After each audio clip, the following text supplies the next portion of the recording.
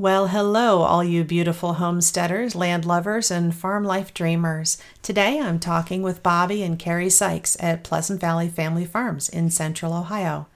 With absolutely zero farming experience, they bought a cattle farm, and over 4 years' time, the occupants of this valley have watched them absolutely transform their land and soil into an ecological wonder. They've added a pond and a windmill, stopped the corn and the crops, and are fully dedicated to all grass-fed meats today. I'm proud to call them stellar farm neighbors and friends, and I consider Bobby to be the best hay guy around. I'm Judith Farrell Horvath, shepherdess and owner at Fairhill Farm in central Ohio. I started with illegal backyard chickens while I was still at my white-collar executive job. After getting busted, our family made the leap to farm life. A decade in, we're glad to be growing still because the world is now a different place. This podcast encourages new farmers, shares experiences of the agricultural startup and the steep learning curve that goes with adopting a farm-fresh lifestyle. My mission is to help you sidestep avoidable errors and unnecessary costs or losses to help you accelerate adopting your farm life. I bring you stories of others who made the same leap, hear of their successes and fails, and their lives today. Without further ado, here's Bobby and Carrie at Pleasant Valley Family Farms.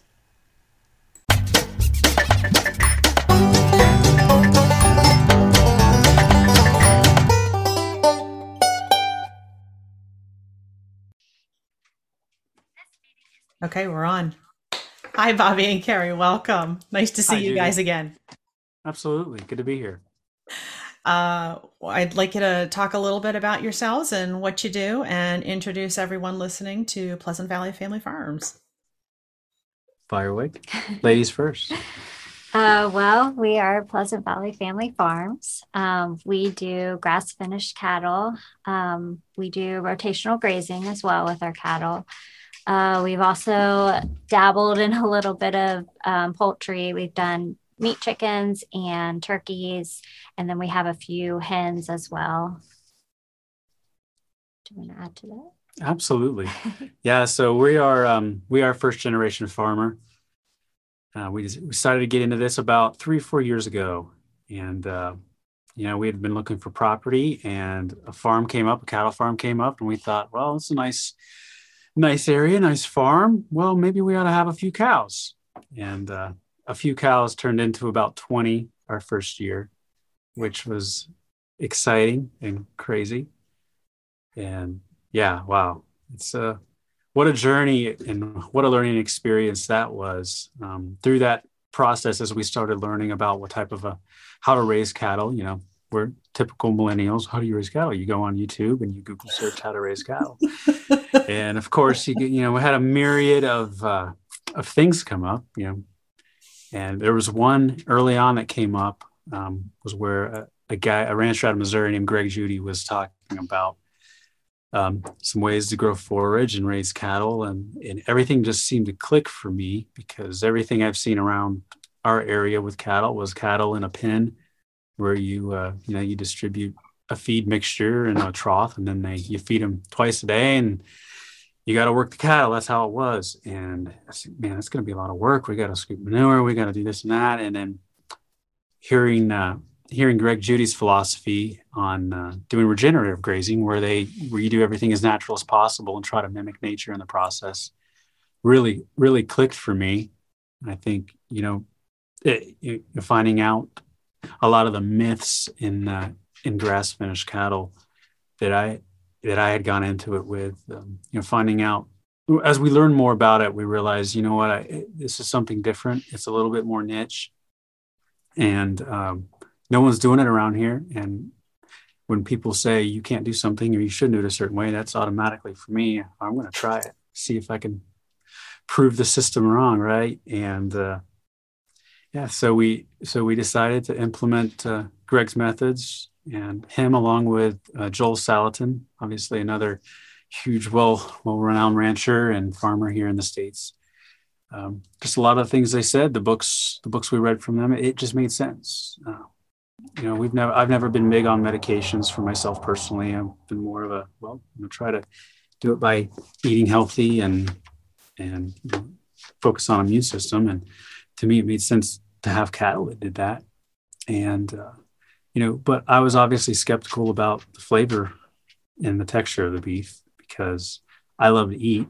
I love to eat good food, and I had I had experimented with grass finished beef, kind of from the Crowd Cow Butcher Box type of thing, and I did not have a good experience.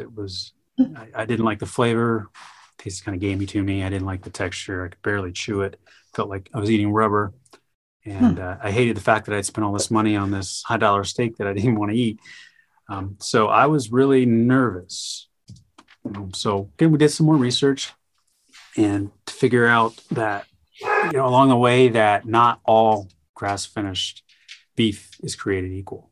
And, found out that you really have to focus on genetics, that, that most of the animals we're going to find in our area are well, hello, little miss.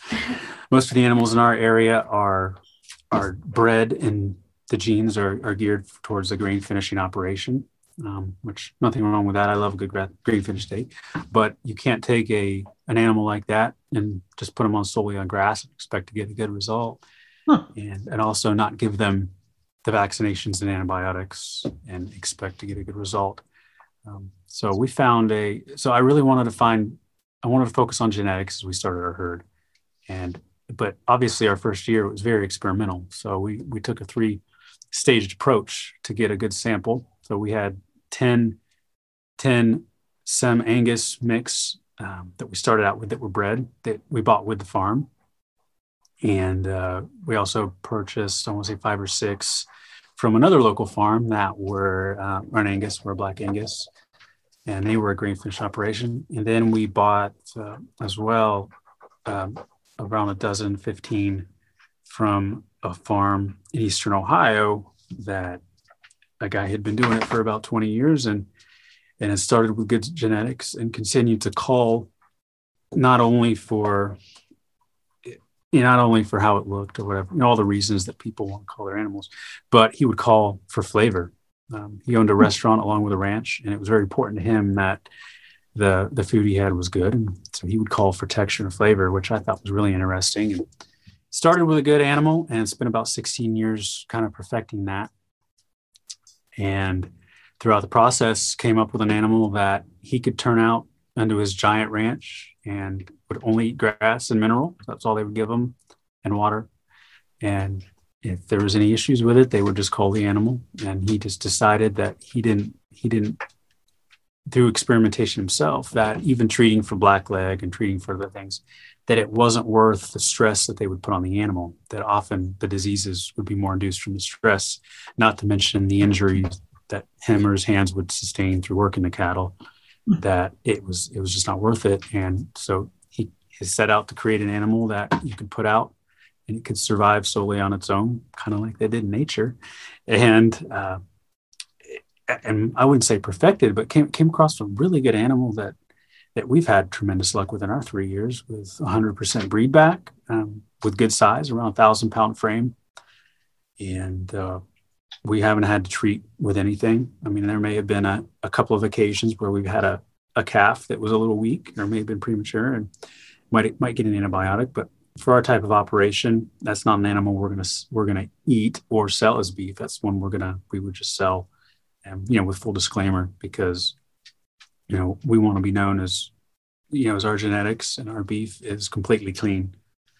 And so far, our herd is now around 50, and we're expecting to have probably 25 or 30 calves this year, depending on what we sell. So it's grown quite a bit, and we've been able to get 3 years under our belts with the animals and learned a lot. We had about a 40%. We had issues with breed back with the Sem Angus, the 10 Sem Angus. So obviously that first year, at the end of the year, we sold them all, aside from one, just because she was kind of a mascot cow. She was a belted Galloway that everyone loves in the neighborhood, and she did fine. So the rest we called, like, we're not going to deal with this. Just some of them rejected their calves. Some of them, the calves were sick, diphtheria, just all kinds of crazy things. And, you know what? We don't want this to be in our lineage, in our genetics. Let's just nip it in the bud. The others, from the other 4 or 5 we bought from another local farm, we also had issues with. Well, one was a very aggressive mother, and she's actually being called cold this year. Timing just didn't really work out for us to get rid of her last year, but obviously another focus for us being a family farm and small, we wanted cows that weren't going to try to kill us. So we have a very docile herd, a very friendly herd, and we want to be able to offer farm tours and not have to worry about, an overprotective mother. Or even when we go out and tag our calves, we tag them within 24 hours of birth. So right on pasture, we don't want to worry about having to turn our back. So yeah, out of those 4 we got from the other farm, we had that issue. We had another one that our first calf heifer, the calf got stuck, so it had to be pulled. We actually lost the calf, unfortunately. The mother managed to survive and actually had a calf the next year, but again, timing, we'll be calling her as well. So yeah, we were 2 out of, and actually the third one, it didn't want anything to do with its calf the first year. So and these are all. We had a bottle feed that. I'm sorry, I got a question for you. Yeah, so all of those problems that you had were all from, if I'm understanding what you said properly, those were all from cows that you had gotten from either continuous grazing or feedlot genetics. Yeah, exactly. But I'm not saying that, a grain finished animal or that is, you're going to have issues. But I guess where I'm going with that is that you get what you pay for, like with anything. And, at first when we paid really good money for the investment with the cows we got that had been especially culled and the genetics for the type of operation we're running. And yeah, I think I paid 3 times as much per animal, per bred cow. And, that's in our area. If you say you pay that much per cow, you're crazy. Why would you do that?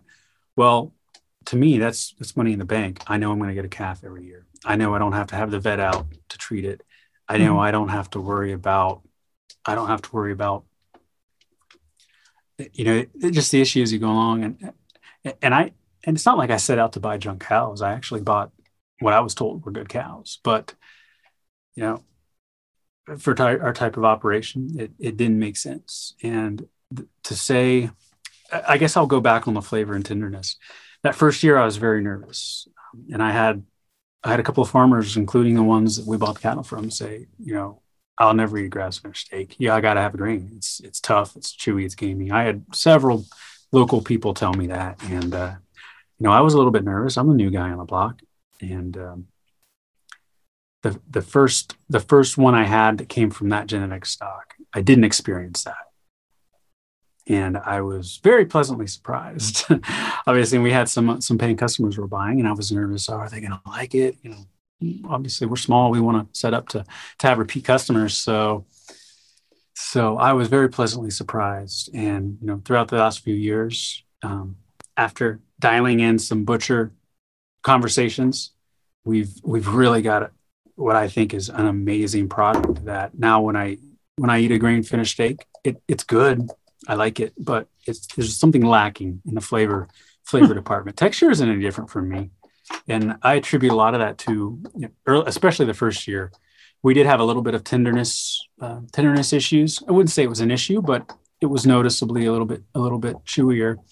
And what we learned through that process was the hang time is critical for grass finished. And in the conventional model, a butcher, they need to keep meat moving. So to keep something hanging in their freezer more than a couple of weeks was not something they were able to accommodate. So we found a new butcher that was starting out, and obviously, he had the things that some of the growing pains you have when you're building a new business, which we worked through him with, mainly communication, but he was working closely with the ranch that we bought our cattle from, and they obviously were great grass finish, and they understood the hang time.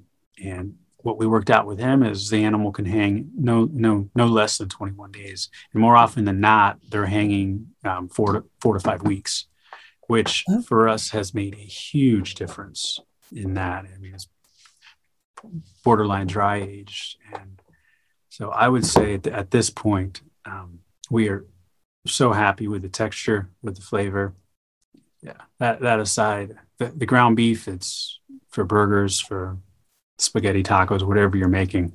There is just nothing better. We have people that only buy ground beef. We have one customer that comes and he buys 50 pounds of ground beef every 3 weeks. They eat carnivore, and which kind of got me thinking.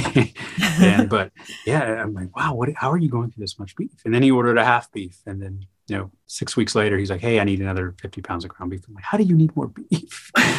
Big family, lots of meat. Yeah. So I feel like I've kind of gone along, and I could go on a lot more about the details. But is there, what questions do you think you've had as you've learned about us? And Well, just to give the listeners background, you guys are little, like 0.8 of a mile away from my farm. So we're less than a mile away. We're, neighbors in the valley. And it's been interesting to see the land changing. When I used to watch the previous owners of this property and drive past it every day, and then see the way that you guys have been making changes and the vegetation changing and the way the animals move around every day. It went from a continuous, mostly grass-fed operation, continuous grazing, to rotational grazing. And it's been amazing to me to see how, a field that was full of chicory now is a lush pasture, in late spring now and early summer. And before that was not the case. And you want to talk a little bit about the changes you've seen on the land just in the 3 years that you've been doing rotational grazing? yeah, absolutely. I'd love to talk about that. And one area where Greg, Judy, and Joel Salatin, or other folks that like Allen Nation, where they got a lot of their information from. I mean, a lot of this model came from New Zealand and Africa. And just through the changes in farming over the decades, kind of starting in the 60s, 70s, we got away from the micro farms and more towards the mega farms, and chemical introduction of chemicals, and managing land with chemicals and fertilizers, and just different methods that we kind of got away from what has worked for a long time. And we decided to put those methods into practice day one. When we bought the farm, about half of the farm was a mud hole. It was around February, March when we moved in. We couldn't even get our 4x4 UTV across a lot of these fields. And the first thing we did was, disked it up, cultivated it, and we planted a hay and pasture mix that we got from Walnut Creek Seeds, which is David Brandt. He's also very widely known in the U.S. for his use of cover crops, and using that as opposed to chemicals, fertilizers. So we planted that. And then first year, it was a little bit dismal. And those new fields we established, we had good oats, but it was, those areas were rough. But the second year, the clover came. And I thought, holy crap, this is way too much clover. We're gonna have bloat issues from what I saw. And I talked to him about it. He said, don't worry about the clover. That's to fix the nitrogen, and it's gonna really help things in the future. And he really was right. Like I said, the first year it was like, okay, it's gonna take some time. So year two was when things really started to happen for us, because we were doing intense rotational grazing from day one, which for some that's moving an area once a week. Some it's once a day. For us, the first year we did once a day. Second year, we decided to go to twice a day. Whoa! The cattle already eat in the morning. They're already eat in the evening when things cool down in the summer. So we set up smaller paddocks, and we would use poly wire step-in posts. We could set up with a four-wheeler or walking, and with about 20 to 30 minutes a day, we could move them in the morning. We could move them in the evening. And the changes we saw when we went to that were amazing. Astronomical, because the animals were only eating the top thirds of the plant, and by timing it correctly, we were able to, they wouldn't be at the same spot for about 45 days, which enabled us to accomplish multiple things. Number one, for the flavor and for their health, they were only eating the top third of the plant, and we were capturing that at its optimal maturity. to eat. Not too young where we're going to impact it, and not too old where it's going to be stale and mature and woody. So the cows loved it. I mean, they're eating just plants at their optimal maturity just about all the time. It also enables us to keep the cattle away from their manure. And since they're moving across the farm so quickly, by the time the flies larvae in the manure would mature, the animals are already far away. So it helped our fly problem. It keeps the animal away from their manure and urine, which is why I attribute to why that's how we don't have to use dewormer. And on that subject, the vet the first year is like, you got to, and we pulled a sample after a year from a cow, and it was absolutely within normal, negative for worms, and so that worked for us. And most importantly, I think if you're thinking this from an economic standpoint, and how much you can get animal units per acre, it enables our pastures to be, I would say, 30-40% more efficient, because again, they're eating that top third of the plant at its optimal maturity, and then they're leaving the bottom third, which instead of grinding it down to nothing like it happens when you leave one spot for about a week, it leaves a lot bigger leaf as a solar collector, which enables it to absorb more energy from the sun to grow back faster, but also creates kind of a micro rainforest, kind of a micro environment. It's not shadowing, but basically it's creating that area where the sun doesn't heat up the ground as much and is able to retain moisture more. And anything that they step on might knock over, that moisture retains under there, and that goes back to feed the soil. So we're capturing the dew and the rain. We're getting more use out of that. It's more efficient.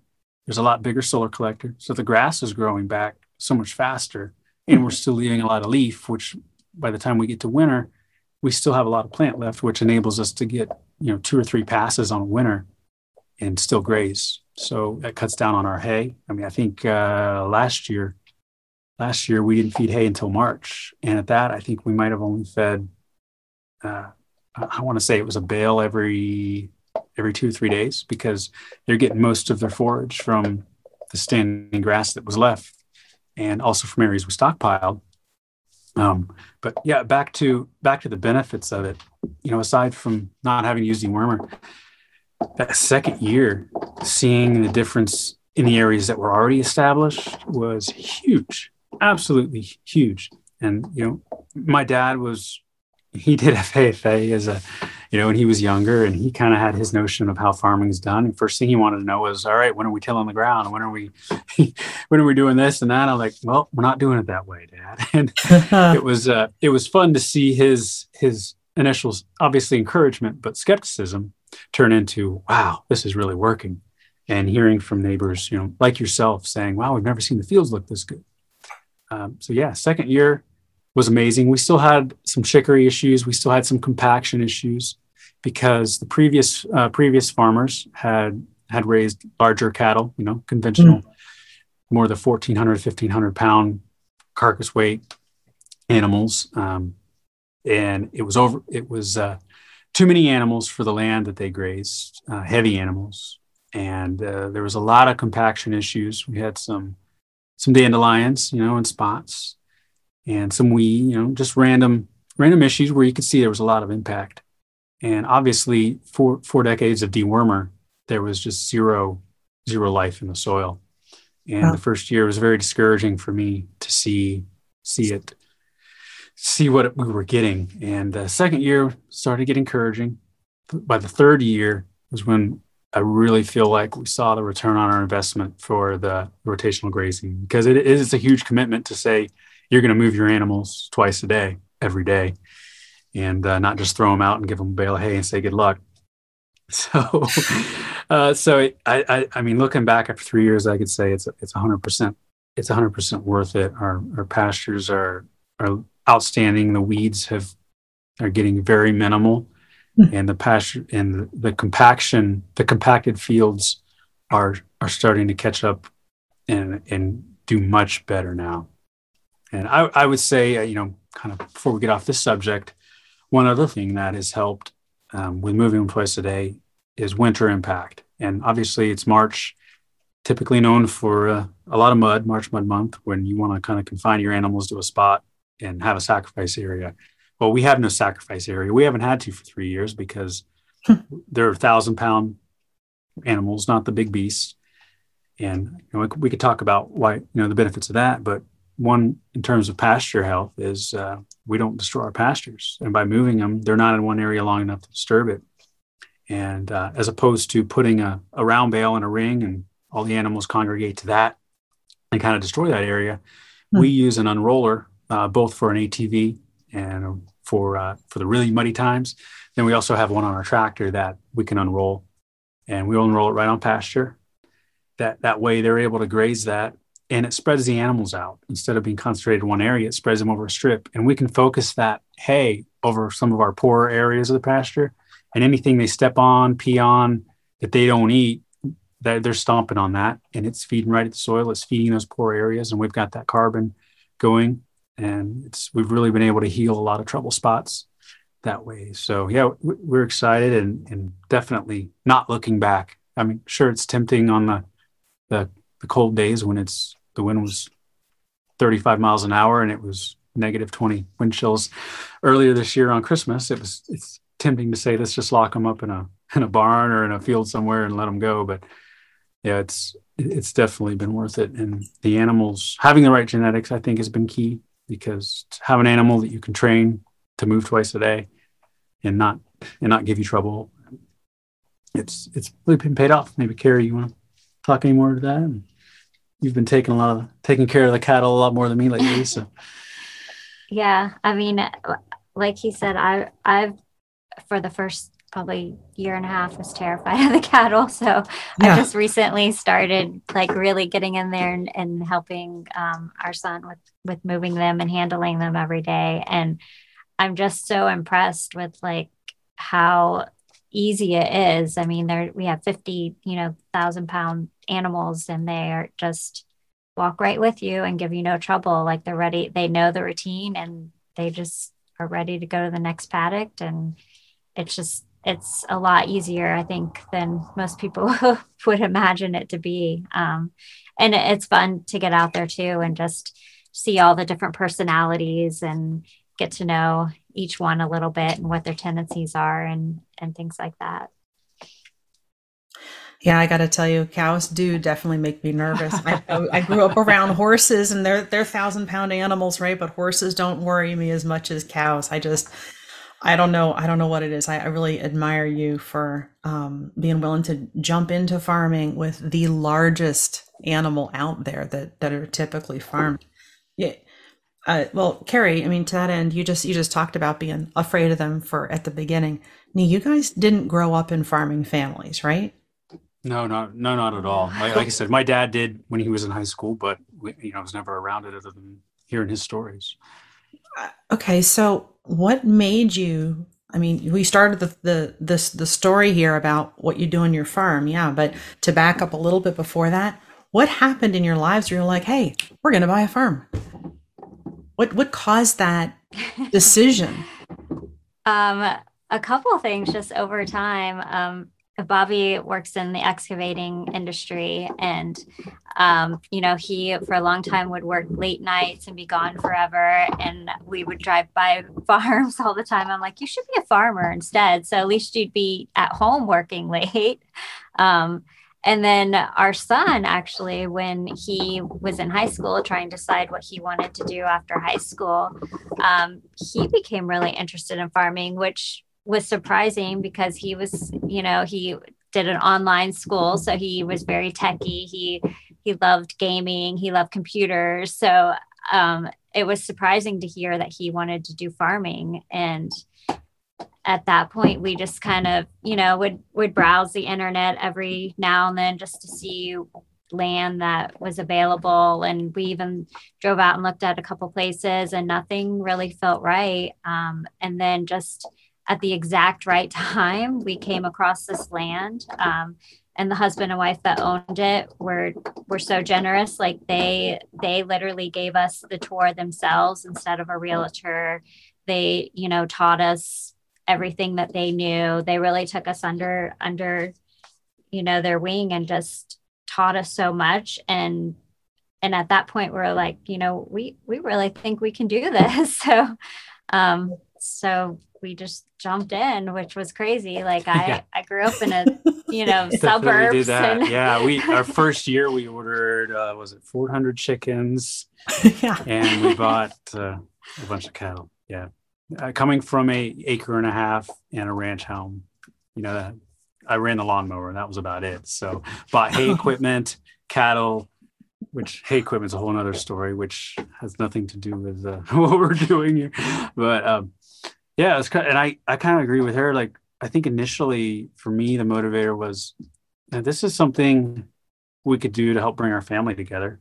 With me, my line of work, we're working 90-hour weeks, 89-hour weeks, home, gone all the time, and busy when I'm at work. So not really phone calls. So it was kind of reaching a point in my life where you're like, you know what, what's it all worth if we don't have our, family's not growing and it's not stronger. So, and our son Malachi being at the age of where trying to decide what he wants to do with his life. And I thought, what a great way to do this. So I would watch videos online of other families working together, and it just kind of inspired me. And I think from there it snowballed.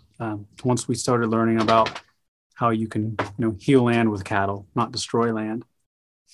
And, for me, I'm definitely not one that would be on the more, we got to save the environment. Well, absolutely, we do have to save the environment, but I'm not, so to speak, an evangelist, a culture evangelist, like some might be, but it makes sense. It makes sense that,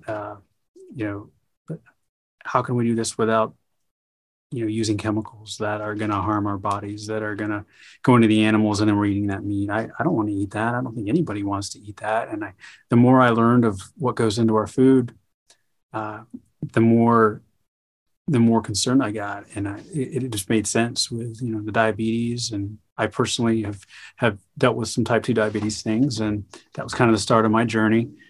Mm-hmm. And between that and seeing the cancer rates, I was like, well, it makes sense. We're using chemicals to try to fight nature. Why are we doing this? Why don't we work with nature?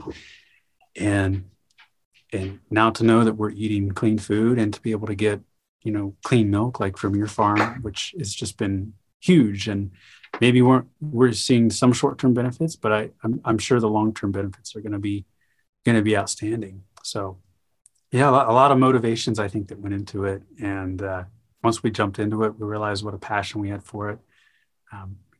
Going out in the evenings when the cattle are moved and the sun's going down and they're eating, and all you hear is the sound of rip, rip, rip on the grass. And they're coming around you, and it's just so peaceful. And I joke that, it's a lot cheaper than therapy. And at the end of a stressful day to go out and be around them, it's really kind of changed. It's really changed our life. It's really brought our families together, our family together. And it's been exciting. Exciting to be along the way. And I would say too, for folks out there that have kicked around the idea of homesteading, whether it's getting a few chickens or whether it's getting a couple of cows, and it's totally scalable. What we do is it's not really any different if we had 1 cow, 2 cows, as opposed to having 50. It's literally the only difference would be the size of the paddocks. I mean, everything else is the same. You've got to have water, you've got to have mineral, and they've got to have some pasture to graze. So it's not hard. I mean, if we can figure out how to do it, what was surprising was the first year, as much as we took on, how well we did with, obviously we were a sponge for information and knowledge, and it took work, but realized this isn't as hard as we thought it could be. So, for those that feel a little bit intimidated and thinking about getting a 1,000-pound animal to have, or getting some chickens to raise for meat, you just have to jump in head first and I'd say be fearless, but there's definitely there's definitely some thoughts that go into that, like, what am I doing? But, I think we wouldn't looking back, we wouldn't change a thing. Maybe not get 400 chickens the first year, but live and learn. It's a lot of chickens. That's not a starter pack.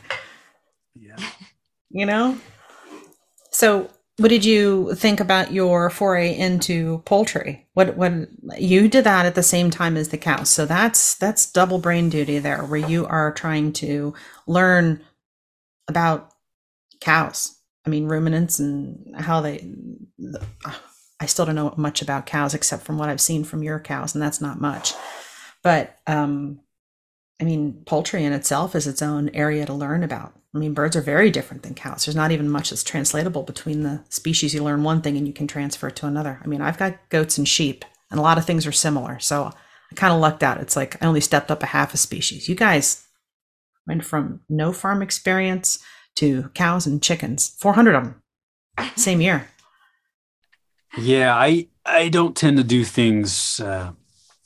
I tend to go overboard with everything I do. I like to jump in head first, and if I'm going to do it, we're going to do it. No looking back.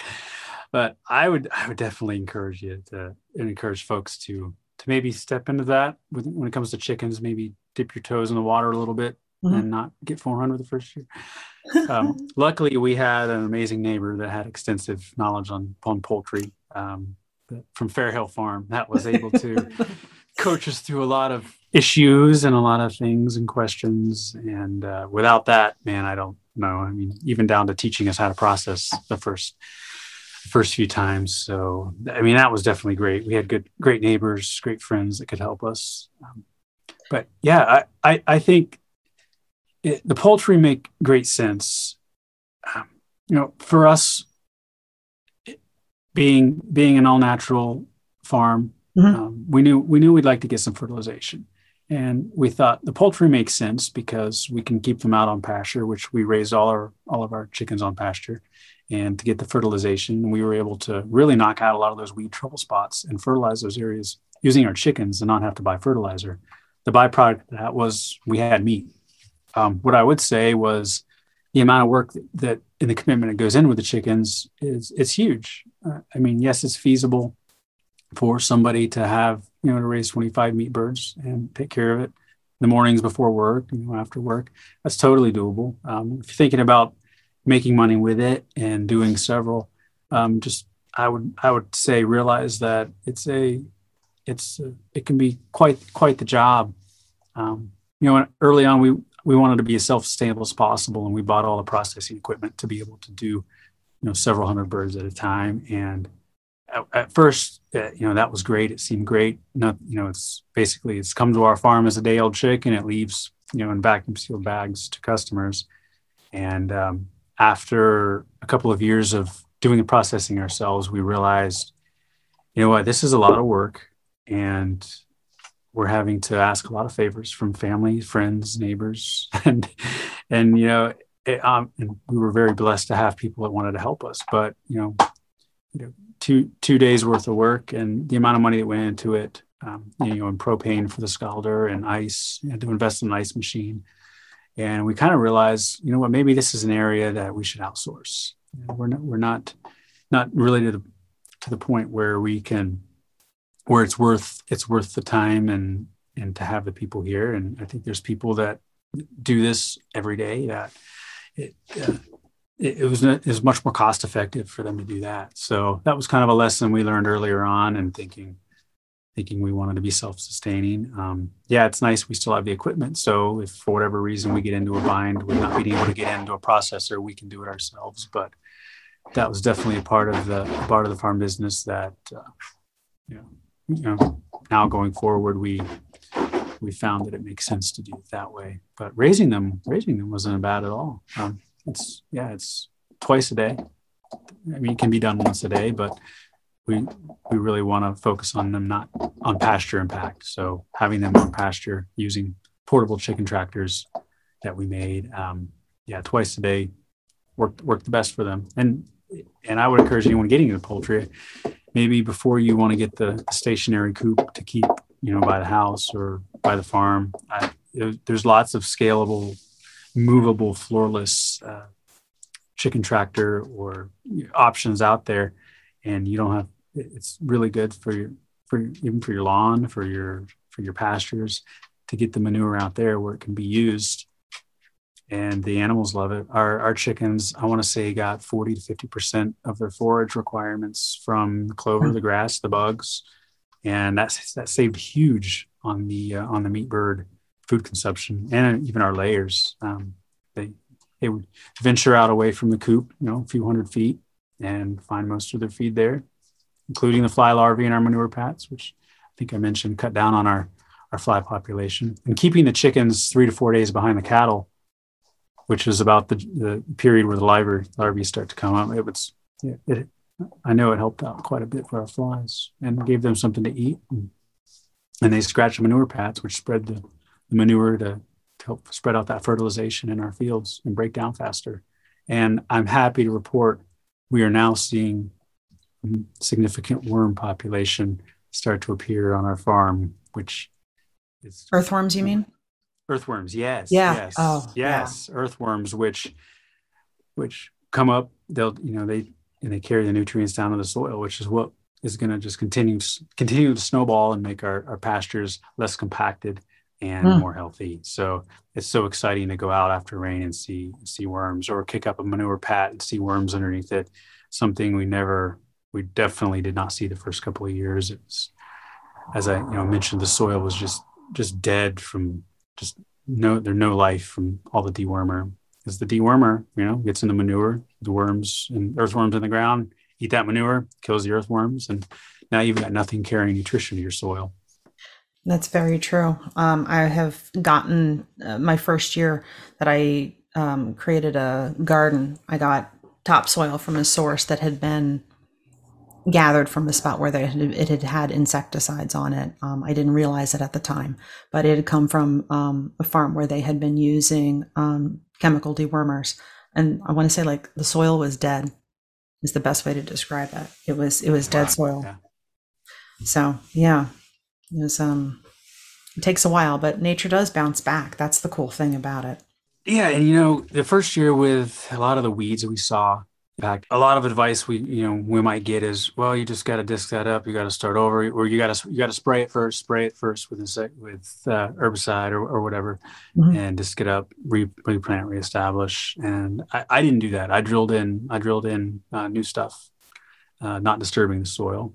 And I would say, don't look at the weeds as a bad thing. Look at it as obviously nature is trying to do something with that weed. For example, a dandelion, and that help break up that compaction. That's obviously an area where it's compacted, and those roots will break that up.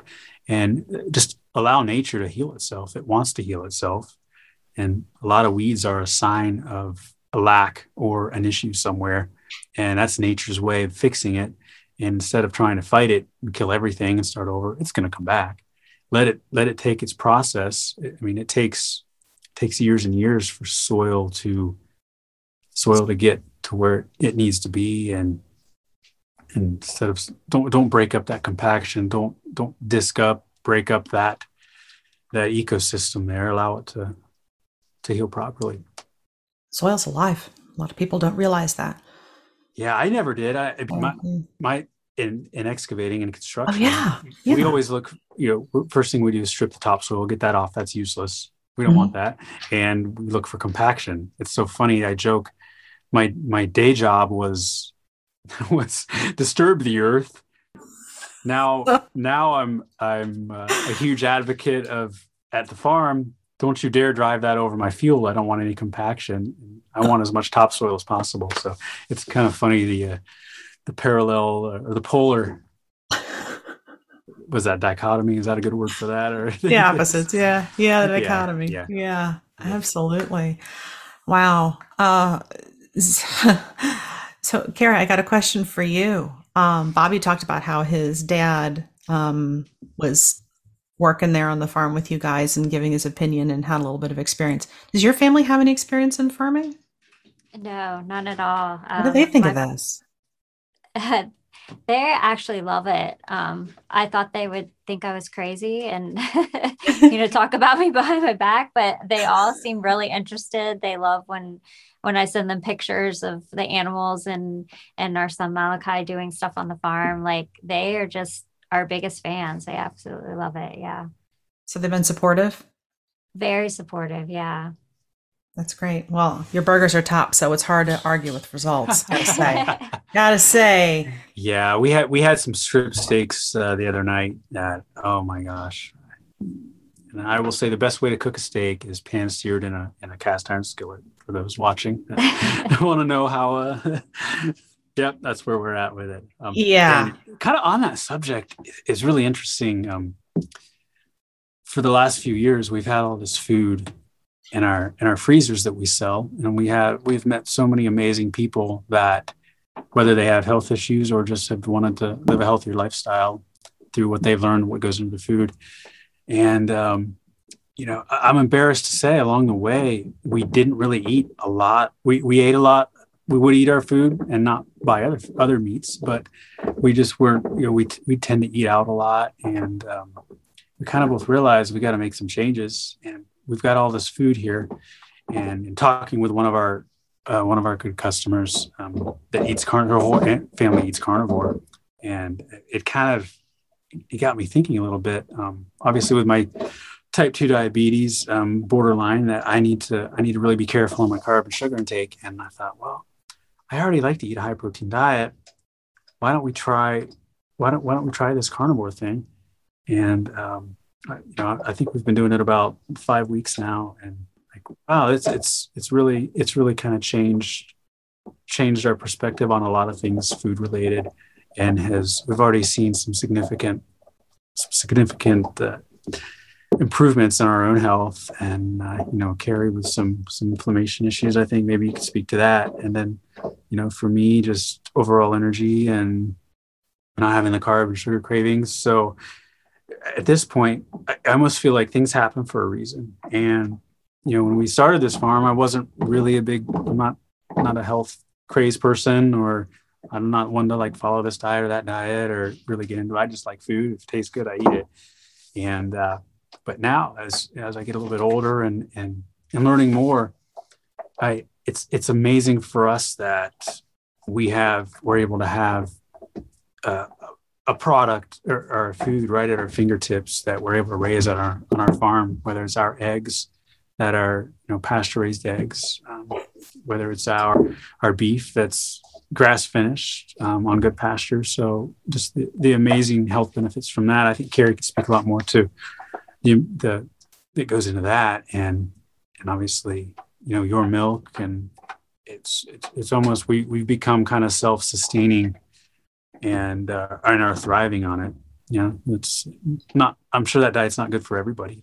For us, it's working, and we're really thankful to have put ourselves in a position to where we have access to such high quality beef, chicken, and eggs that for us are the staples of our diet. Carrie, so you've seen significant differences? You've seen improvement? Yeah, absolutely. I actually have tested positive for an autoimmune marker about a year ago, and just have a ton of inflammation in my body, just joint pain and fatigue, and just have done a lot of research. Also found out that I have a gene mutation that I guess doesn't flush out toxins very well out of my body. So just have done a lot of research and met a lot of people who are doing more of like a non-toxic, clean living. And some of that's like products in your home, or, skincare products and things like that. But also a lot of food stuff. And just literally in the 5 weeks that we've, just done all animal based, everything clean, no processed sugars, things like that.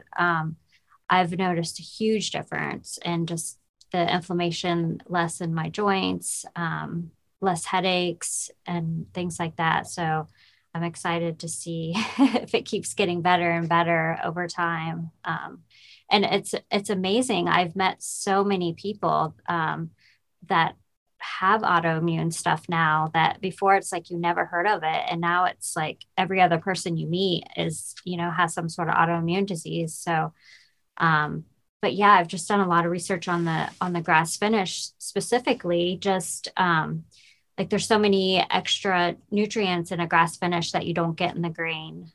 You're also, you've got electrolytes more in there, like potassium, magnesium, that you're not going to get in the grain finish. You've got, I think it's like 50% more omega-3 acids, which is great for like the inflammation and things in the joints. There's also another fatty acid that's been known for like fighting cancer. I mean, there's just so much more nutritional value in it.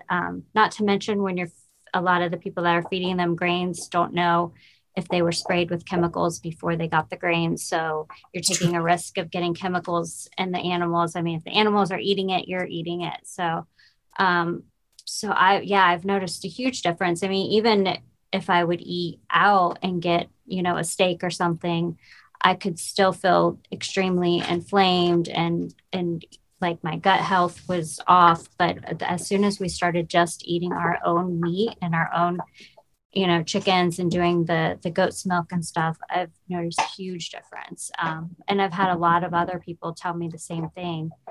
We had a customer recently just bought a half a beef, and he was really, really sick with an autoimmune disease and started eating grass finished and clean products. And when he came here, he actually came and did a tour of the farm because he wanted to make sure like we were legitimate, because he's like, I never want to go back to being as sick as I was. And now he owns a gym. He's a personal trainer. He's thriving in his health. So it's really inspiring to see that, we really can make a change in our health, that we're eating healthy, eating clean, eating the right foods.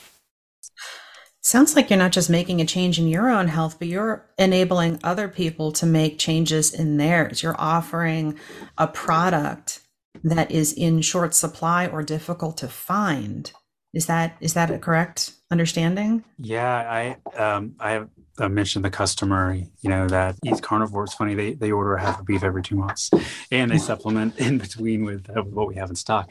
Well, the other day he came and he picked up 100 pounds of ground beef, and I said, thank you for your continued support of our farm, and thank you for the business. And his response was, thank you. You're for keeping us alive. Was his response, and that was one of those moments where I'm like, oh, that's when it becomes worth it, right? The hard work, and because we obviously with in the market, it takes a little bit longer to finish a grass animal, an extra year. Yeah. It takes longer. It takes more labor intensive. We're moving them twice a day, so the cost used to be a little bit higher. I think now with the supermarket rates, we're right on par with conventional. But we haven't raised our prices in 3 years. We haven't had to, because our only input sunshine and the grass we have and minerals. So which has kind of been exciting for us to see that, hey, we used to be unattainable for people, and now we're the less expensive option, and people are able to get better quality meat. So we had a lot of. That's amazing. Hold on one second. Yeah, because that is really key. Now, that's a huge thing that has happened because of the cost of everything going up. That's really interesting. The grass-fed system now is not so dependent upon the grain, which is very petroleum hungry and then chemical hungry. Absolutely. And everything. Yeah. The logistics that go into it, the amount of semis that haul this to there and this to there. Yeah. So I mean, that's really awesome for us. So to be able to offer this and make it more attainable. Mm-hmm. I cut you off just because I was so excited about that. Yeah, I didn't realize that you've been able to do that. Oh, okay. So when we first started doing this, and friends would approach us, or coworkers, mm-hmm. or just people would call, hey, you're a farm, you have freezer beef, and when they would hear our prices, we got a lot of pushback. Like, wow, that's crazy. I even had a guy that worked for me and said, I'm not paying $25 for a chicken. That's crazy. I can get it for this at the supermarket. And, I'm thinking to myself, you go out to eat at this restaurant bar and get pizza and beer every other night. Your whole family could eat 2 days on this $25 chicken, and you're getting good food that's nourishing to you, that has good nutrients, that's clean, that took a lot of work to make that way, to raise that way. So I was very unapologetic, in our prices because, for the amount of work that went into it and for what we were able to offer, we felt like it was definitely a very good value. And, but like I said, to be able to not have to raise our prices in this market, it's great because we're getting a lot more customers that just want to find food because the store doesn't have it or because prices are getting outrageous. And then we're able to educate them into, okay, yes, we have it, but here's what you're going to find with ours is going to be different from the store, and educate them on the process. And that's fun, to meet new people, to share what we've learned, and to see people get excited about that. And we've really formed, well, we haven't formed a large customer base because we're not looking to do mass quantity. We're looking for quality, and to be able to build those relationships, whether it was through farmers market while we did that, or customers that found us online or locally through Eat Wild. We have people that are coming back over and over and saying, thank you for doing this. We can't find this anywhere else. And that's really exciting and very gratifying for us to be able to know that, yeah, it's great that we get to enjoy it, but to be able to share that with others, it's exciting.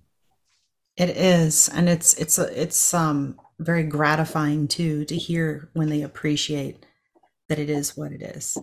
I many years ago, I had 200 layers at one point, was the most that I ever had, laying chickens. And so I had this egg root, and every other Saturdays, every other Saturday, I would go into Bexley and I would do the meetup, and people would come and they would get their eggs and things like that.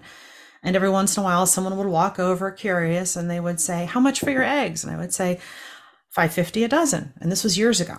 I'm like, that's ridiculous. I can get them at Walmart. And I would say, this is a different product. And they would say, an egg's an egg. I'm like, actually, no, it's not. So I would say the same thing about your beef. I can go and I can buy a chicken at Walmart for, not $25. I can go and I can get, ground beef for, on sale back in the day, maybe $3 a pound. It's a different product, obviously. I mean, everything you just said, it's a different product. Yeah, hands down. And that's what, when I would say, our beef is $5 a pound hanging weight. And they say, oh, I've been paying $2 or $2.50 forever. And I'm like, well, yeah, but it's not apples to apples. It's apples to oranges. Our cows are 1,000-pound carcasses, or 1,000-pound animals, around 600-pound hanging weight, smaller framed. They're not going to be loaded up with fat that was put on during the finishing process. So at the end of the day, and the meat is more dense and more nutrient dense. So at the end of the day, you're getting a lot more product per pound than you would on a conventional animal, where all that fat they put on during the finishing part typically just gets cut off and wasted and used somewhere else. And you can't eat bones. That's where the 1,000-pound versus 1,500-pound animal, that skeleton, that structure is so much bigger. So if you think about it that way, and those animals have to be that big to fit the conventional model. So you can't eat bone. Well, you can't. so that's where I try to educate folks and say that it's not the same product. And, if you can understand that it's to raise it this way, to do it this way, to do it right, it takes a little bit longer and it takes a little bit more work, but it's worth it in the end, because I'm not buying fertilizer that I have to, and I'm subject to market prices. I'm not having to transport the animal, to here and to there, and having to buy grain, things that subject to market rates. We're all completely self-sustainable, and we know, and our customers know, at the end of the day, it was raised right here. Everything was here. Everything was clean, fertilized naturally, and sanitized by giving the fields that 45-day rest to let the sunshine sanitize things. And I think the flavor is also speaks for itself. Absolutely. I mean, just in the past few years since you've been making hay, I don't have worry and wonder about what's on those fields. Like, I buy my hay from you guys. For everyone listening, I buy my hay from Bobby, and I don't worry that it's been sprayed. I know that it is chemical free. And so here's your virtuous cycle coming back. right? So I am feeding the dairy goats this chemical-free hay, which is where we get the milk that then goes back and it feeds your family, and it's coming from the same land in the same valley, right? Now I don't have land that can be hayed because I've got these crazy hills, and I don't have as much land for hay dedicated to hay as you do. But to anyone listening, you can get creative and you can work with other small farmers and you can come up with a really good little partnership ecosystem business and helping each other out ecosystem. It's really something that is, you can negotiate it and you can figure it out. Yeah, absolutely. And regardless of where you are, there are other farms, that do what we do. We're few and far between. Yes. Especially in Central Ohio. I don't know of many others, if any, that are finishing the animals and raising them the way we are. I'd love to meet them just to learn more. But I would say Eat Wild was a really good source to find. There are farms that do what we do all over the nation, and you just have to look for them. It's when you can look the person in the eye that raises the food you're going to feed, you're going to eat, you're going to feed your kids with, and to be able to take them on a tour and say, this is where our food's coming from. You can see the pastures the animals are eating. Compare that to the farm down the road. I use that as an analogy, or that you pass by, and just notice the details.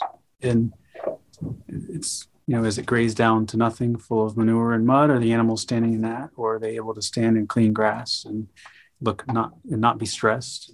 When we move them, there's a sense of excitement, not a sense of desperation. And I don't see that in some other farms, and it's,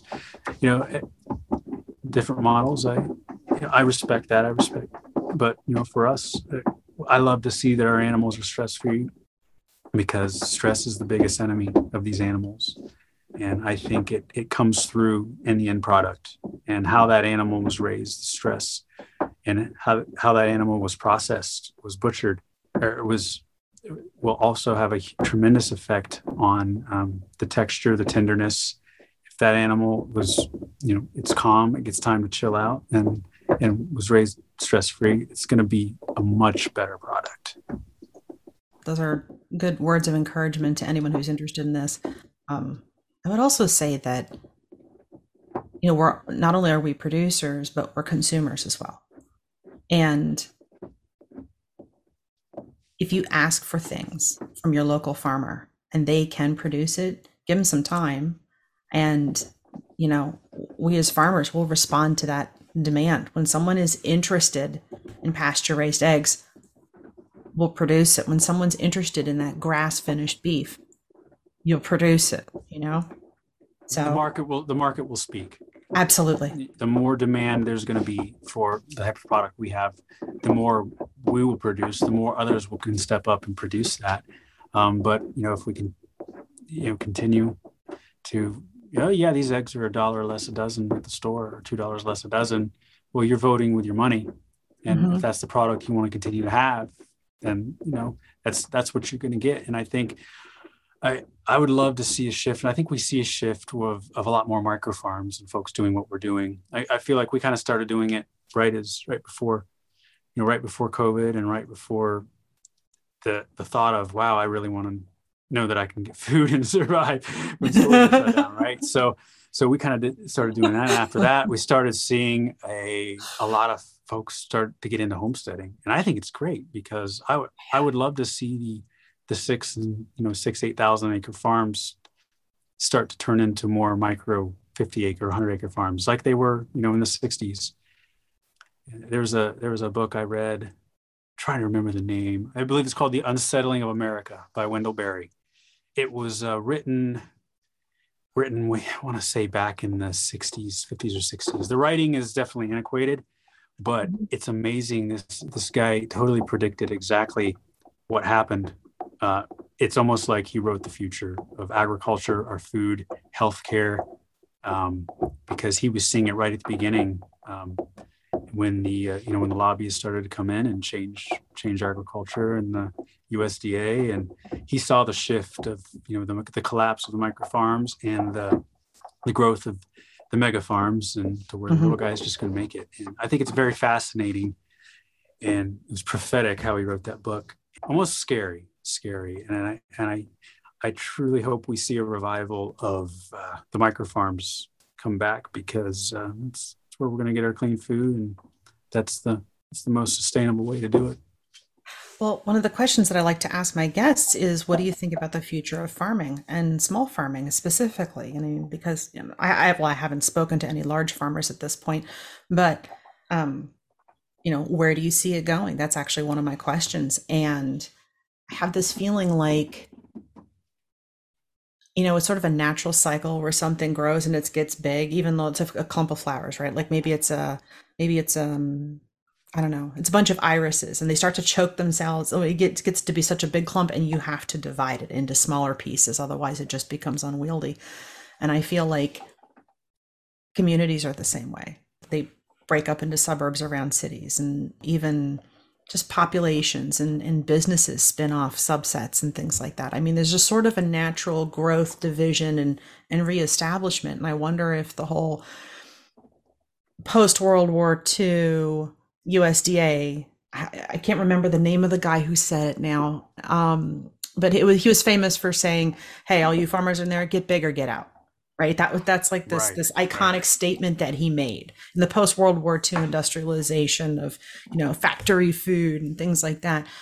And we factoryified, is that a word? Factoryified our food to the point where only 2% of the population are farmers now. We're some of the 2%, Bobby. We are. Yeah, it is very scary. Yeah. It is. Yep. And I don't know why we see a movement of where cows are bad, and we have things like the Impossible Burger, which, oh my gosh, it's impossible to live if you eat that continually. Your cows have proven that cows are not bad for the environment. Look what you've done for your soil. Where we see, these food factories that are this new model that universities are studying, and it scares the crap out of me, because I see more and more government involvement, more and more big investor involvement, and I think it's safe to say, regardless of what side of the aisle you're on, that the more government gets involved, the worse it gets. So I can give you many examples, but we're not going to debate that today. But I think I think there's so much information out there now that Americans, people in the world, aren't as dumb, aren't as much sheep as perhaps I think these big organizations, these big corporations, government entities think we are. And to be able to have this much knowledge and information at our fingertips, that isn't, we're still not completely censored, right? We can still get some information out there, and people are smart. And I see so many people that you would never even expect. Hey, I just got 10 chickens. Can you believe it? I'm like, yes, that's exciting. Hey, we want to get some goats. We want to plant some trees, have a little orchard, have a garden. Mm-hmm. And where pre-COVID, nobody was thinking about that. I mean, I know we certainly weren't. And so I don't know. I think people are smart, and I know people are scared too, because it's if they're educated, if they're allowing themselves to be educated and open their eyes, they're scared, they're nervous. But to have knowledge and to be aware, at least we know how we can prepare, how we can set ourselves up. And for us having our farm, that's what we're doing. And like you said, the claim that cows are bad for the environment, I agree. To do things the way we're doing them, conventionally, feedlots, transporting them, no, it's not good for the environment. But I've seen how much our cattle have healed the land here, how the pasture is doing better, how the cattle are brought in, the birds. It's a whole it's a whole ecosystem here. And to see the soil heal, and to see more growth, more plant growth. And I think when managed properly, when we don't try to fight nature and beat nature, when we comply with nature, I think there's hope. There is hope. It's not too far gone, so to speak. Yeah, if people would just go into this with eyes wide open, get as much information as they can, and figure out that they can feed their family, and to not have to rely on the supply chain or somebody else for your food. There's a lot of peace, and there's a lot of power that comes with that. And yes, I really would like people to understand that the more you're dependent on somebody for something, the less power you have and the less free you are. And to know that the supply chain could be shut down, or we're one bird flu away from not having any poultry, not having any eggs, or whatever it might be. There's a lot of crazy things going on in the food supply chain right now. I think we could all agree on. And there's a lot of freedom to know that you have a relationship with the farmer that's nearby you, or you're raising your own, or you've got a freezer full of food that can last you 6 months, last you a year. There's a lot of power and peace that comes with it that until you experience it, it's hard to know. absolutely. I couldn't agree more, Bobby. Well said. It's peace of mind too, because knowing that there's a problem and not doing anything about it is very anxiety producing. Whereas even just planting a little garden and having some backyard chickens it's something small, but it starts that kernel of self-determination. It starts that process that, well, I could grow tomatoes, and I could have my backyard chickens, and maybe I can learn how to make bread, and maybe I can learn that I can make 35 different things with eggs and not just scramble them, right? So there's a lot of different things. Really? Because that's all I know how to do. I could live on scrambled eggs, man. I love scrambled eggs. I know. Absolutely. Yeah. And I think with some folks, there might be a sense of, well, I don't think I could do that. I live in an apartment, right? But there are ways. There are places you can find, and I think if you go into it not with a mentality of, well, I can't because of X, Y, Z, or because I'm in this position, but just like you said, do what you can, whether that's a pot in your kitchen next to the window growing a tomato plant. I don't know. Do what you can. And, some basil in a window box. It's very rewarding.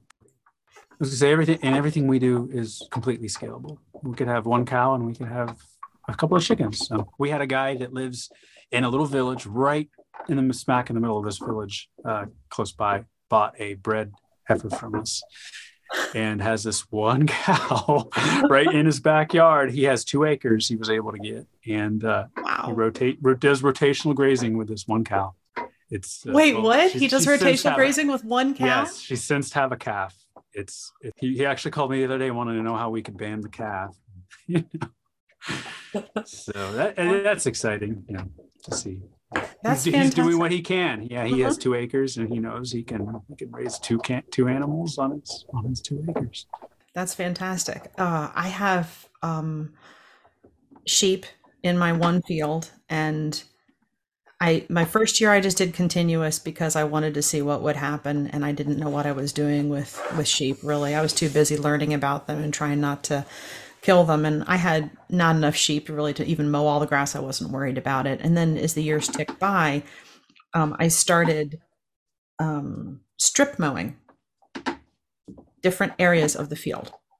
So my field always looks sort of strange with chunks of different colors, but actually I was strip mowing different areas so that the animals would go to an area where it's more desirable. And just this past year, they started to move after I would mow, and I always had a ram in. So pound for pound, rams tend to be more dangerous than your bull. They just are. A ram is never safe, whereas your bulls are not unsafe, I should say, as my ram. They're big rams. Babies. Yeah, well, good for you. Honestly, that's something like I see a bull and all I can think of is like bullfighting, and don't be wearing red, right? So again, that's where we've been strict on. If there's an animal that's mildly aggressive, get it out of there. You don't want those genes passed on. Yeah. You don't want to have to worry about turning your back on an animal, and invest in good, docile cows if you're going to do it. That way I can trust that my 100-pound wife is going to go out and move these cattle without having to worry about it. And that's huge, especially when you get your kids involved. Yeah. And, if you're inexperienced as well. So yeah, it's been huge. And spend the money, get good animals, or you're going to end up spending way more in vet bills and just and knocked out knees. And I've heard so many horror stories. Yeah. There's a joke I heard. The only thing dumber than a cow is a cow farmer. Somebody said the other day. He said, "Yeah, we've been raising cattle for 3 decades, and my grandpa always says the only thing dumber than a cow is a person that raises cows." I'm like, well, you're raising the wrong cows. Like, that's not very nice. Hey, that's what he said about himself. It's terrible. That's not even self-deprecating. That's just yeah. Don't even don't put down farmers. Like, if anyone coming into, I'm not saying you are, obviously, but anyone coming into agriculture is gonna be like, yo, it's surprising. Like, if you have to sit down and calculate how much hay do you need for the winter time based on how many animals you have, just that math alone will make people's eyes roll if they haven't been in agriculture, or trying to figure out the dosage of a medication based on the concentration, based on the weight. Oh my goodness. It's so dynamic. It is truly an art. And I think to do a grass finished operation, I've heard you're more of a grass farmer than a cow farmer. And it's true to be able to, and we made mistakes. Our first year, I saw these videos where the grass was 3 feet tall, 2 feet tall, these beautiful pastures. And I thought, I equated good pastures with 2 or 3 feet tall grass. And I had this one field that was really compacted. Actually, a lot of it, the farm was really compacted. And I'm like, all right, I'm going to let it grow until it gets this tall. And I didn't know anything about maturity at that point. Here I am, this ignorant guy. So I literally turned 10, 12 acres into just this woody, stemmy mess. I turned the cattle into it, and they acted mad and they wouldn't eat it. I'm like, what's wrong with you cows? It's a fresh pasture. It hasn't been touched in 4 months in July. Why don't you like it, right? Spring rush and everything, all stemmed out and seeded out. And oh man, some of the mistakes I made. But but to learn how to manage that. And sometimes, for us, that meant brush hogging in the spring flush. There's some areas we just couldn't keep up with the amount of cows we have. In the spring, we wish we had 3 times as many cows. And in the winter, wish we had a third, right? Mm-hmm. So to learn that, all right, we're not going to get to that. Let's brush hog it. Those clippings are just going to feed the soil. Mm-hmm. And that's going to keep that plant right at the optimal stage. And then to be able to schedule that to know, all right, my cattle are going to be in this area by this time. And how much it rains or how much it doesn't rain. It's so dynamic, and I think has taken us, especially going through winters, even after 3 years, we have so much more to learn, but we learned so much the first year and how to do it. But it's been fun. It's a challenge. I mean, you're dealing with nature, you're dealing with weather. Yeah, especially in Ohio, which you never know what you're going to have. So. Yeah, it's highly variable. Just when you think you have it figured out, then we have a spring like we have now, where our grass is growing like crazy in March 1st. The grass is green. Who expected that? Yeah, there's buds on the trees and leaves are popping out in the underbrush, and then it's going to be 19 degrees. It's going down into the 20s and teens again. Yeah, I completely sympathize. And talking to Malachi, who, your son, guys, it has actually given me a lot of inspiration to do rotational grazing on just my 5-acre front field, which I thought was going to be too small to do. So I just put in fewer sheep than I could than I was able to carry. And I just kept it a small flock. That's fine. It's manageable. But after seeing improvements with just that strip mowing and seeing how the animals will move, and now I have a new ram and he's younger and he's a very different temperament than my last ram. Good stock ain't cheap, cheap stock ain't good, right? Got a new ram, and my last ram, he wasn't aggressive. He was actually so friendly. He wanted to play all the time, and an animal that wants to charge and play is just not good. So I was afraid to be in the pasture with him on foot, to be doing the poly tape and be doing that rotation every single day. I felt exposed and unsafe. So I mean, yeah, that's a very real thing. And this year with a new ram, he's young, I am encouraged and I'm taking a page out of your playbook.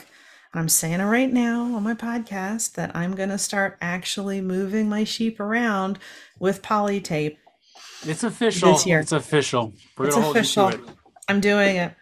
I've been talking about it. I've been espousing it. And then I started strip mowing and letting the animals do it themselves. I've seen a difference. I've got some weedy areas that are improved, but I've got other areas that are getting worse. And I just got to dig in and I gotta make those changes and make it happen and decide we're doing it this year. Yeah.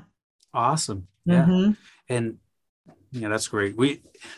I would say, and I would encourage people that just get a lot of information, or get information from a lot of different sources. Yeah. There's some things like in Greg Judy's operation that, we took to heart, and like He does sheep too, right? Doesn't he does. He raises a parasite free St. Croix cross, I think it is. St. Croix, yeah. So he does sheep. Yeah. So we took a lot from him that we were able to apply to our farm. We took a lot from Joel Salatin. We took a lot from folks around here. We visited farms before we started this. We would visit, as many farms and talk to as many people as possible. Mm-hmm. And because there's not one size fits all, and every farm's different. There's different logistical things. So I would say don't feel like it has to look exactly like this. That's kind of my issue. My temptation is, it doesn't look like this guy's farm, so we got to do this. But no, that works for him and his climate and his area. Yeah. So yeah. So what do you guys, like you mentioned, it's dynamic, it's always changing, it's an art. What are you guys doing in the next, this year and the next coming 5 years? Do you have plans for changes or improvements or expansion or something? Improvement wise, one thing we did when we first got the farm was we put in water infrastructure, because to be able to move animals the way we do tightly, they're in, sometimes half-acre paddocks, sometimes 1 acre paddocks, sometimes 2 acre paddocks, depending on the quality of the field, the time of year, how fast we're moving them. So if it's calving season, there's so many factors that go into it. Because obviously, a nursing mom has got 2 cows there, so it's the forage requirements are different. So we invested in putting a totally sustainable water system. That way we're able to get water within every 300 feet. That way the cattle aren't having to walk far, and we could really be flexible with our paddocks. So that was an investment. But one area we were really weak on the farm was fencing. And the farm we bought had lots of interior high tensile fencing. Some was falling apart, but we decided rather than rehab that, we're pulling it out, which might seem crazy. We're pulling out all this fencing, but the way we move them and rotate them, we don't want to get locked into following the exact same path all the time. To be able to be flexible and shift. And we're just setting up with poly wire and stepping posts. So, and the cattle respect that. We actually have been using that for perimeter fencing, which has kept me awake at night sometimes. And that's why we're now to the point where this year we're going to be investing and putting in just a really good perimeter fence around the entire farm. Mm-hmm. And that's kind of our goal. It's the material has been in the barn for a year and a half, but we get busy, and so that's kind of a focus for this year. Expansion wise, we're going to be at around 75, 80 head by fall. So starting out with, I think the first year we had around 12 or 13 going into winter. Like I said, mm-hmm. we called a lot, the ones that were like, we don't want these ones. So to be able to see that we're in our 4th year now, and to see the return on our investment, so far it's been labor, but be able to see the money we spent on those animals, and now their kids are having kids, or their calves are having calves, mm-hmm. put it. So at this point, the herd's getting to the size where we could probably stand to winter, around that many for the acres we have that's on pasture. But we're actually very excited. We just had another neighbor that just bought some land right behind us that wants to convert 10 acres into pasture. for us to hay, and it's right adjacent to our field. So Oh it my looks gosh. like we are going to be able. It's just happened this week, just out of the blue. Oh, So excited! congratulations. So yeah, it looks like we're going to be able to expand the herd a little bit more. But we're also at the point now where we're going to be able to start offering selling our animals, whether they're as calves or bred heifers, calf cow pairs, bulls. We have a guy that buys a lot of steers from us. That he finishes out, his family buys them. Mm-hmm. Because he's done it 3 years in a row now. He's bought our steers, and he's had such good luck with them that he just, hey, how many steers do you have for me? I want them again. Those last year they were phenomenal. They finished out great. So, but we're excited that now we're able to offer that to other folks who might think they might want to do a grass finished operation. Now, I will say that our animals are bred to thrive on an all-natural program. So to put them into another program where I have had some people finish out on grain and it's worked out, but these animals are finely tuned to not have to have the vet out all the time, not have to work them, not have to deworm them, not have to vaccinate them, but very low maintenance. You're going to get a calf every year, and that's so. Yeah, I don't know how they might do in another type of operation, but if that's what you're looking to do, whether it's us or we can maybe help steer you in a direction to get some to start out, we would be more than happy to talk to you about, now that we're able to offer those, and we've kept the best of our best. So yeah, phenomenal stock. Do you only do pickups, or do you ship? We offer delivery as well. There's a guy about 2 hours away we've delivered to, and obviously we can deliver, I would say, all over the eastern half of the United States. Just comes down to logistics and price and what makes sense economically. And if it's something where it's not us, there's other shippers we could recommend. So yeah, right now we're able to haul up to about probably 15 calf cow pairs. Not bad at all. So do you guys want to give information on how people can follow your operation and where they can follow you and see what you guys are up to? Absolutely. You want to talk about that? Yes. We have a Facebook page, Pleasant Valley Family Farms. We also have a website, which is pleasantvalleyfamilyfarms.com. Pretty easy to find, yeah. Or you can also reach out to me personally on Facebook, Kerry, Kerry, and my last name Sykes, Sykes. Yeah, right. Or you email us at info@pleasantvalleyfamilyfarms.com, and then we can get touched by phone, and we're more than happy to have anybody that wants to come out and see the farm, and whether it's to see the animals, perhaps they might be interested in buying some to start their own, or just to see how we do things and ask questions. We love to give tours, and it's always exciting to share what we've learned over the last few years and answer any questions. That's fantastic. Well, thank you so much for coming and talking with us and sharing a little bit about your farm and about your philosophy and your journey. It's very encouraging, and it's been really fun. Well, absolutely. Thank you so much for having us, and obviously for all of your support and assistance you've offered to us as we've learned, and and obviously the goat's milk is phenomenal.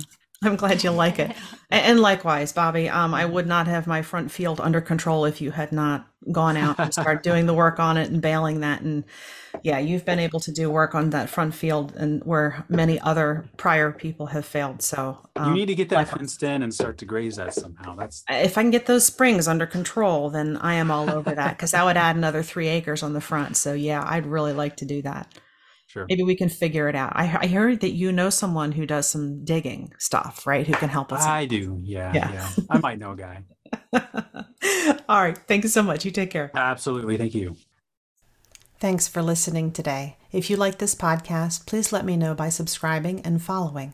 You can also visit me at www.fairhillfarm.blog for more stories and farm products.